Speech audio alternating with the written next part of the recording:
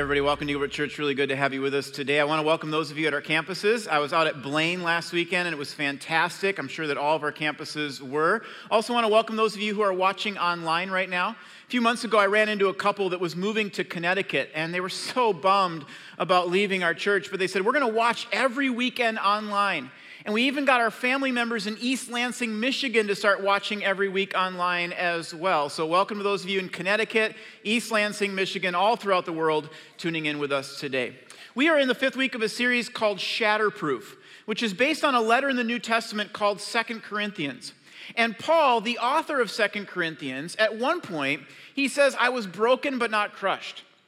I was persecuted, but I wasn't forsaken. I got knocked down a few times, but I was able to get back up and keep going. Paul was shatterproof. And it's been our hope that through this series and by the power of God, you would become shatterproof to the troubles in your life as well. But that's difficult to do when you have a thought life that is out of control. I've told this story a few years ago, but many years ago, I was getting ready to speak at our 6 o'clock service. And so I was eating some yogurt.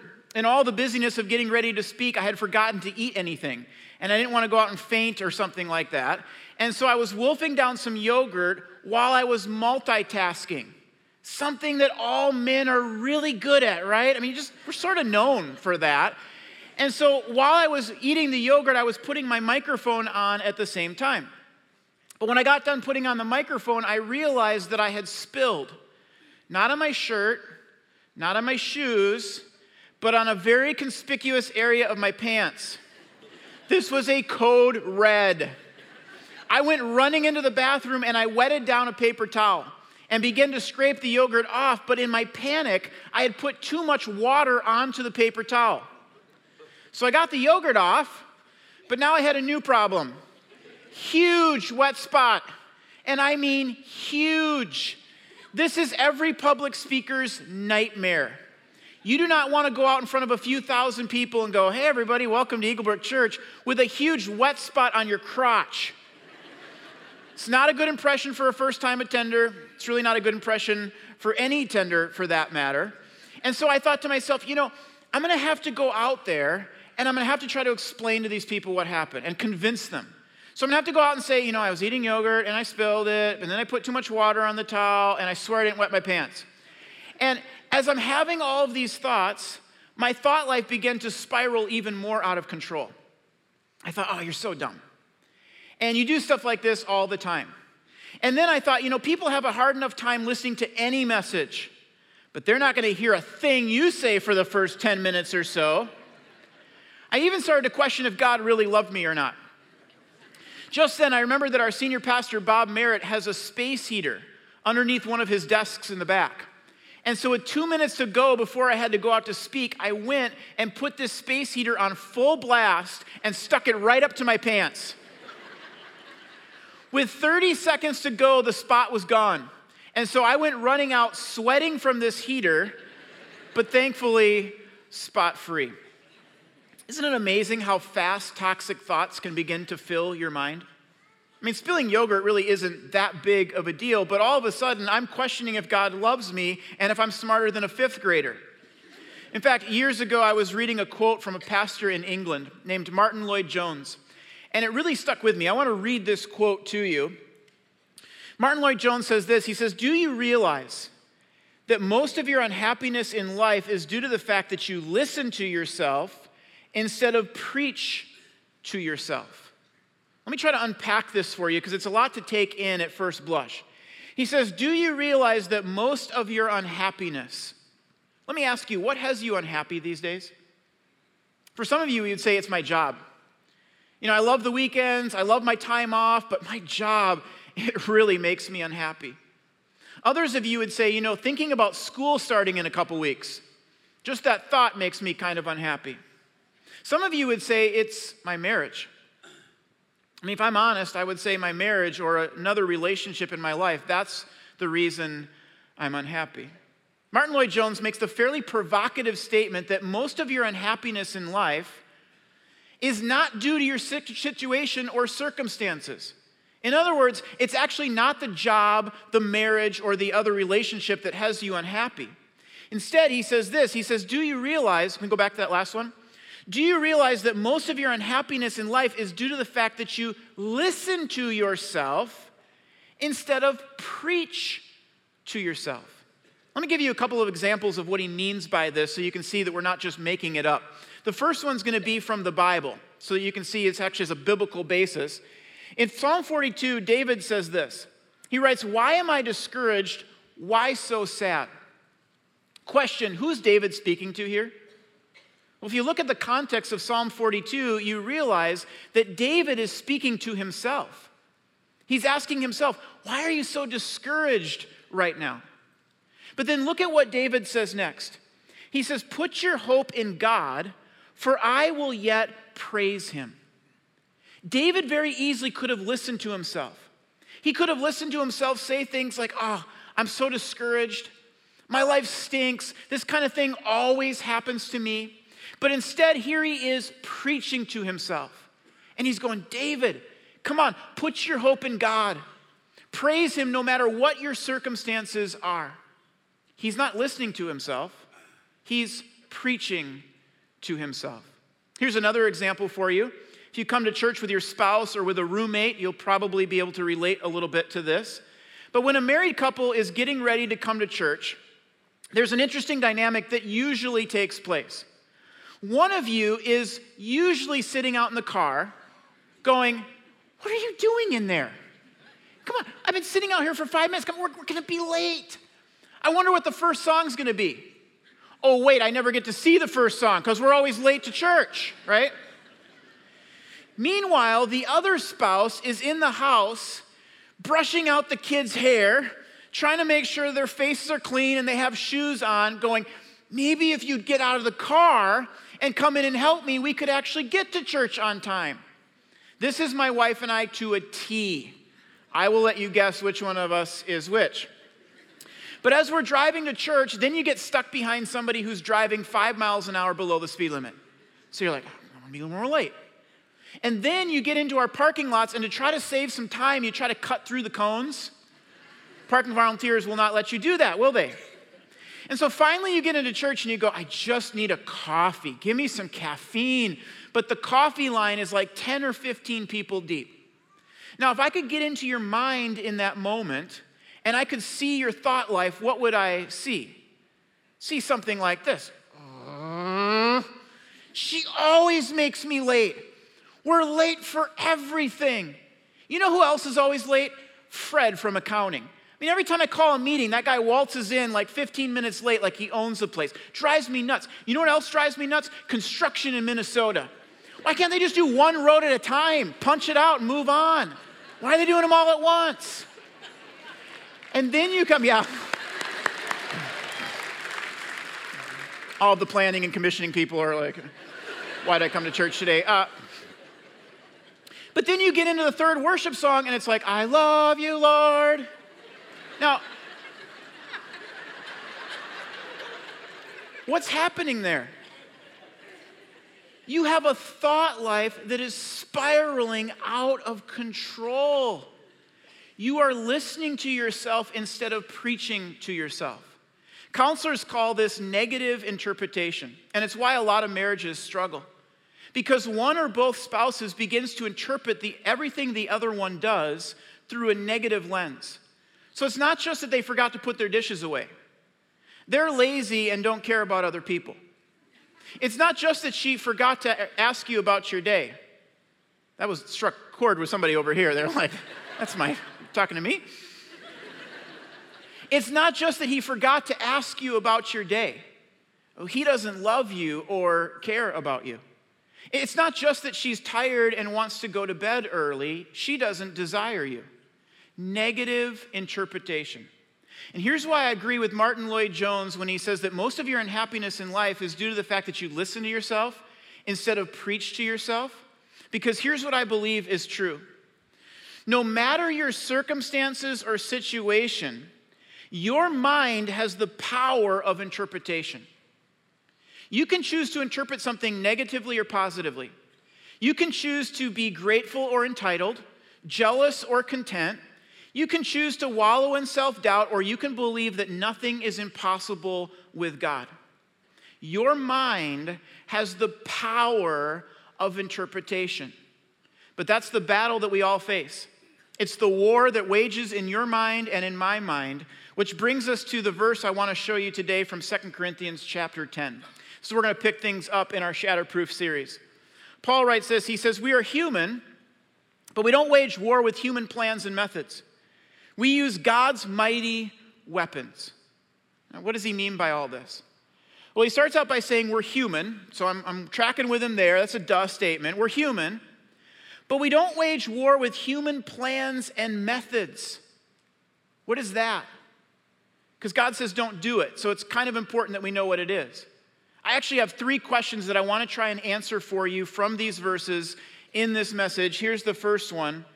How does one wage war with human plans and methods? Well, just a few verses later, Paul gives us a clue. He says this, he says, "We break down every proud argument that keeps people from knowing God." Here's how you wage war according to human plans and human methods. Argue. Share your lofty and prideful opinion whenever you can. Retaliate, manipulate what the other person's saying. Try to twist their argument a little bit. Represent them unfairly. Criticize everything that group over there does. Welcome to the 2016 presidential election. I mean, seriously, politics these days particularly can be a lot of waging war according to human plans and human methods. In fact, every time you turn on your television or your computer, that's what your mind is exposed to. Several months ago, I was watching a news program, and they had a guest on there who went on a rant about religions. But he didn't do a theological comparison of the Quran to the Bible. No, he took the shallow road. And he made a blanket statement that anybody who takes their religion seriously is an extremist. He went on to say that anyone who believes that the Bible is inspired and without error is just as bad as the guy who killed 50 people in that Orlando nightclub. That particularly if you take what the Bible says seriously about sexual morality, that you're just like the guy who pulled the trigger. His one bit of reasoning for this, his one argument or shred of evidence was Westboro Baptist Church. Now, I don't know if you know what Westboro Baptist Church is or not, but that's the church that protests at homosexual funerals. They hold up obscene and offensive signs. Never once did this guest mention that Westboro Baptist Church has about 60 people who attend, 2/3 of which are family members of the Reverend Fred Phelps, the senior pastor. In other words, we're literally talking about one family here, and this guy lumps all other Christians who believe the Bible in with this one family. Now, as somebody who believes that the Bible is inspired and without error, but at the same time despises what Westboro Baptist Church preaches and does, I didn't think that was a fair argument at all. But that's how you wage war according to human plans and human methods. Let's twist what they're saying. Let's represent that group unfairly. Let's be critical of every single thing that they do. God says, as a follower of Christ, we don't behave that way. In fact, listen to what he says in the next verse. He says, "For the weapons of our warfare are not of the flesh. They're not of human nature, but we have divine power to destroy strongholds." Here's the second question I want to ask you today. What are strongholds? Now, a stronghold is a fortress or a fortified building that an enemy has become so entrenched in that it's difficult to get them out. But notice the context of what Paul's talking about here. He's talking about mental strongholds. We're going to see in just a few verses, he's talking about our thought life. And so there are 2 different kinds of mental strongholds. The first one is a worldview. Darwinism, communism, hedonism, humanism, materialism, relativism, secularism, all of those isms are examples of worldviews that color what people believe to be true. They interpret the world through that lens. And many of those isms are set up in our culture against the knowledge of God. But there's another kind of mental stronghold, and that's a personal mental stronghold. And this is what some of us here today have. You have a stronghold in your mind of fear. That's just where your thoughts go. Fear, anxiety. You have a mental stronghold of pleasing other people. Paralyzes you when you're making a decision because you're just worried, well, what are they going to think about that? And it's become a stronghold. Some of you have a mental stronghold of guilt or shame in your life, or lust or fantasies. You have thoughts that have become so ingrained in how you think that it's like a stronghold has been set up in your mind. Years ago, I heard a pastor use an analogy that has always stuck with me. He used the analogy of water rolling down a hill to explain how ingrained our thoughts can become. Ever seen water rolling down a hill?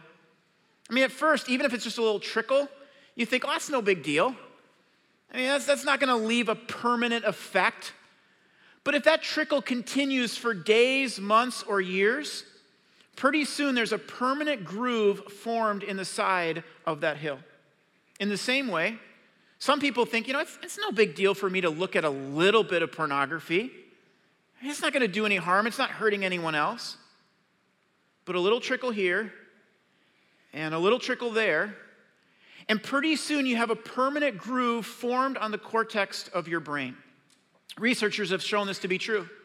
Scientists have actually found that your brain begins to rewire itself as you view pornography, to the point where real intimacy no longer does it, and future marital connection is threatened or diminished. And it's not just pornography. Critical thought here, negative thought over there, discontented thought thrown in, and pretty soon you have a groove formed on the cortex of your brain. When I was growing up as a kid, I was deathly afraid of mice. My mom was really afraid of mice, so maybe it got passed down to me somehow. I also had some experiences as a kid that, at least to me, felt traumatic with mice. And so all of that led me to have this thought ingrained in my mind that I should be afraid of a mouse. Fast forward to a couple years ago. We were coming home from something, and as we pulled into our driveway, my wife said to me, I think there's a bird building a nest in the back of our mailbox. I said, that's kind of cool. So I said to my two oldest sons, you guys want to go see a bird nest? And so I went down to our mailbox, I opened it up, and the plan was to kind of poke the nest to make sure there was no baby birds in there. But right before I poked it, I remember thinking, that's not a bird nest. And so right as I thought this, a mouse came around the corner of the nest and started running towards my face, which was sticking the mailbox like this. And I know it was a 3-inch mouse. I mean, I know that, but it looked like a lion rumbling down that mailbox towards my face. And so I yelled out, look out, and jumped out of the way. But my son Micah, who was 6 years old at the time, he was too slow. I probably should have grabbed him and pulled him out of the way, but I'm telling you, it was every man for himself in that moment, okay? He was on his own, and he was slow. And so the mouse jumped out of the mailbox onto Micah's eye. And then it jumped off his eye onto the ground and scurried away.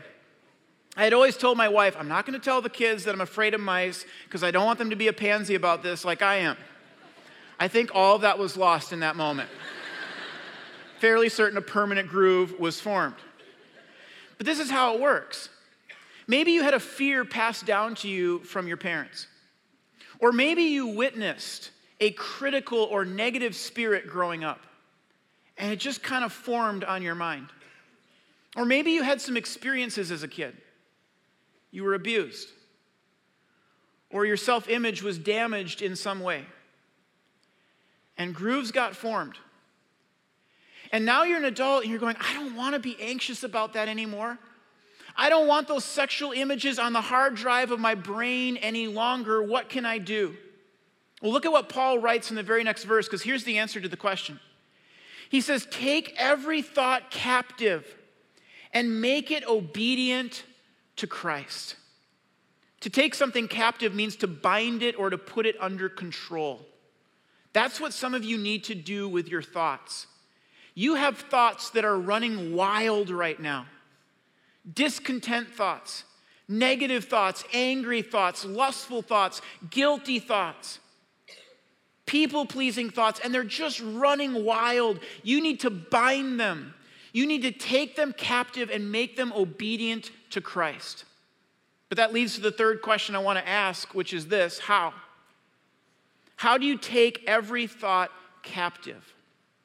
My answer to this might surprise you a little bit, so just hang with me. Meditation. When the Bible uses the word meditate, what it means is to think about or ponder something over and over again. In the Old Testament, which was originally written in Hebrew, the Hebrew word for meditate carries with it this picture of a cow chewing its cud. It just kind of keeps chewing it over and over again. And so when the Bible says to meditate on something, what it means is take a verse, take a chapter, and chew on it. Think about it. Ask God, God, what are you trying to say to me from this? But like with many words, the word meditation has had its meaning changed over the years.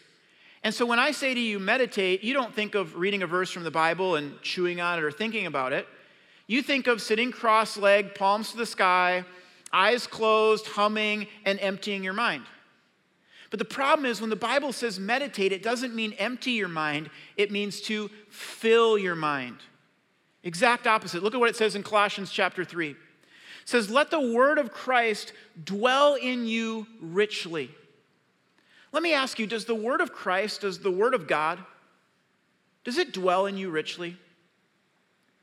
Are you the kind of person who says, I read the Bible on a fairly regular basis. I think about it. I ask God, what are you trying to say to me through this? I've even memorized a few verses. It dwells in me richly. Or are you the kind of person who says, growing up, I went to Sunday school or confirmation, and I learned a few verses back then, but it's all kind of vague to me now. The Bible actually links your success in life with meditating on the Word of God.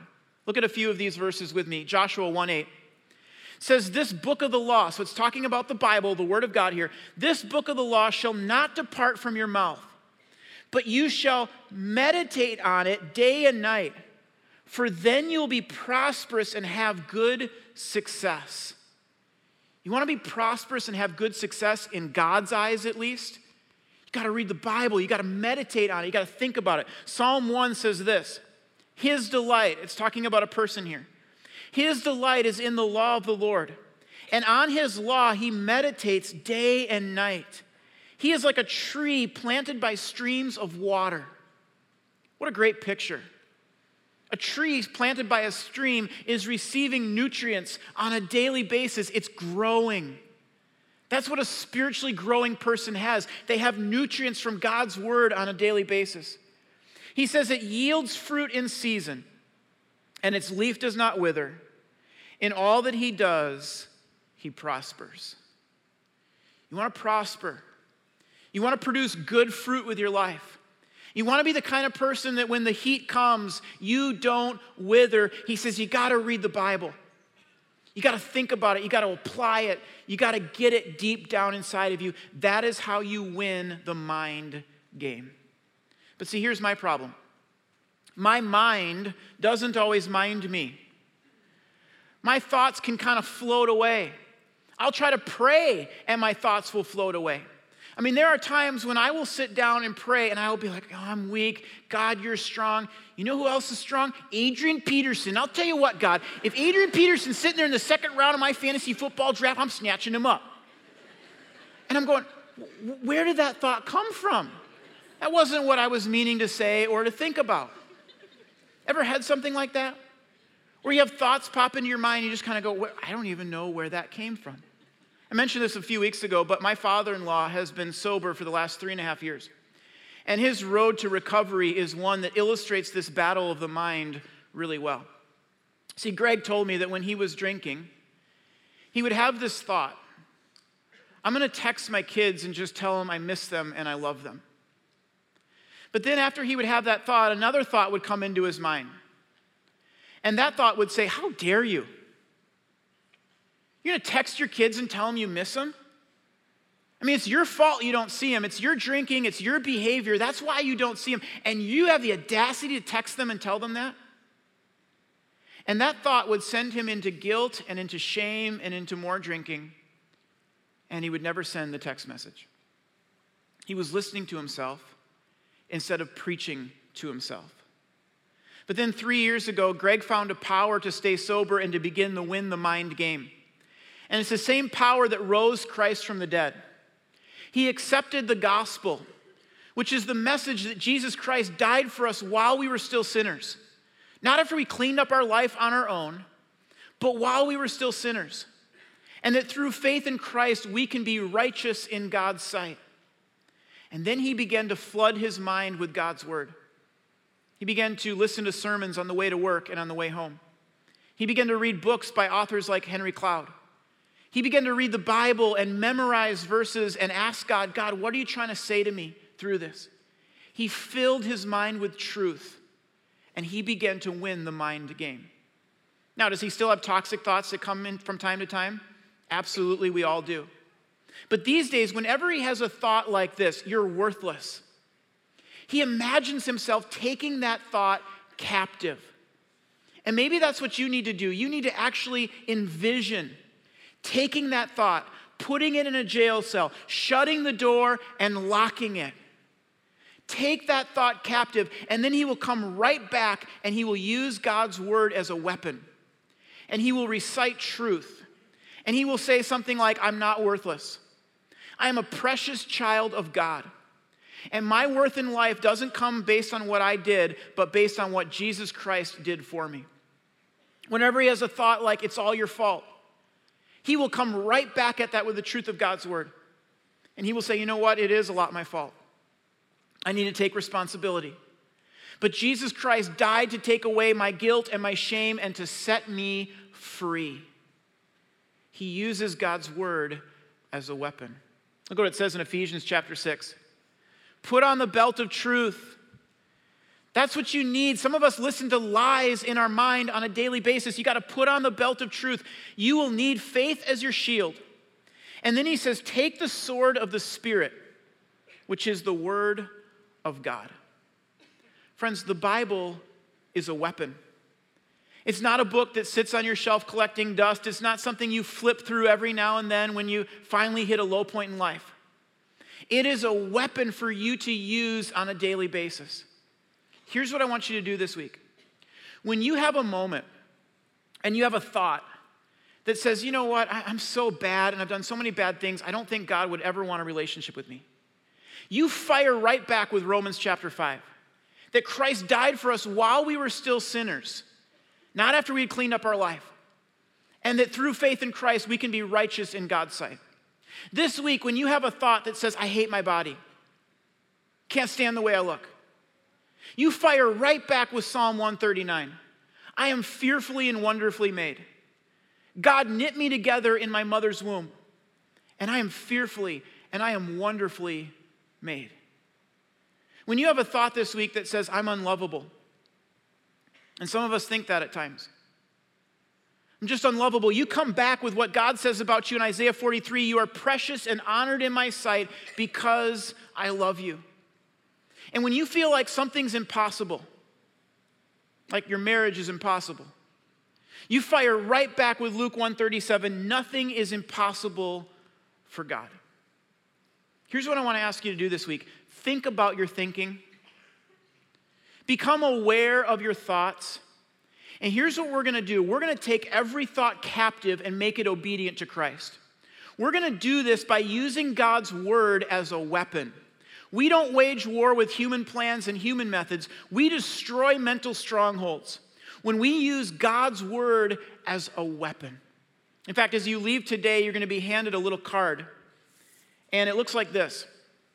And there are 4 Bible verses on here for you. And there are 4 situations or thoughts that you might have: afraid, anxious, helpless, despair. And when you have one of those thoughts this week, I want to encourage you to put this card on your dashboard, by your computer.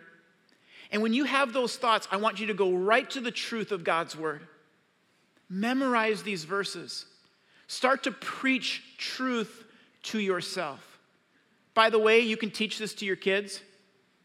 Wouldn't it be something if our kids knew how to win the mind game and knew that they didn't have to just listen to themselves all the time and believe the lies that they hear in their head, but they could preach to themselves the truth of God? Friends, you got to take every thought captive. You got to make it obedient to Christ. You got to stop listening to yourself, and you got to preach to yourself. In fact, one of the things that I'm always preaching to myself is that Christ died for my sins. I always come back to that truth. And so today, to celebrate that truth, we're going to celebrate or receive communion with one another. So at this time, I want to invite the communion servers down front to begin passing out the elements. If you're at a campus where it's at the end of your row, go ahead and pass that down at this time. You know, the night before Jesus was betrayed, he took a loaf of bread and he broke it in front of his disciples. And he said, "This is my body, which has been broken for you. Eat this in remembrance of me." He then took a cup and he raised it up and he said, "This is my blood, which is about to be shed for the forgiveness of your sins. Drink this in remembrance of me." And so we do. We eat and we drink to remind ourselves of the truth that Jesus Christ died for our sins. And it's through faith in him that we can have eternal life. You don't have to be a member of our church to participate in communion, but the Bible says you do have to be a follower of Christ. And so if that's not you, you can just go ahead and let it pass. There's no shame in that whatsoever. You have to peel it back once to get to the to the bread, twice to get to the juice. And here's what I'm going to ask you to do. Don't just rip into it right away. Hold it in your hand for just a moment and close your eyes and spend a moment praying. And here's the question I want to invite you to ask yourself. God, what are the thoughts that I need to take captive? What are the thoughts in my life that I need to take captive? Angry thoughts, discontent thoughts, negative thoughts, lustful thoughts, people-pleasing thoughts, doubting thoughts. But what are the thoughts, God, that I need to begin to take captive? And then remind yourself of what Christ did on the cross for you. Remind yourself of that truth. As all this is going on, the band's going to be playing quietly behind us, and then we're going to sing a final song together.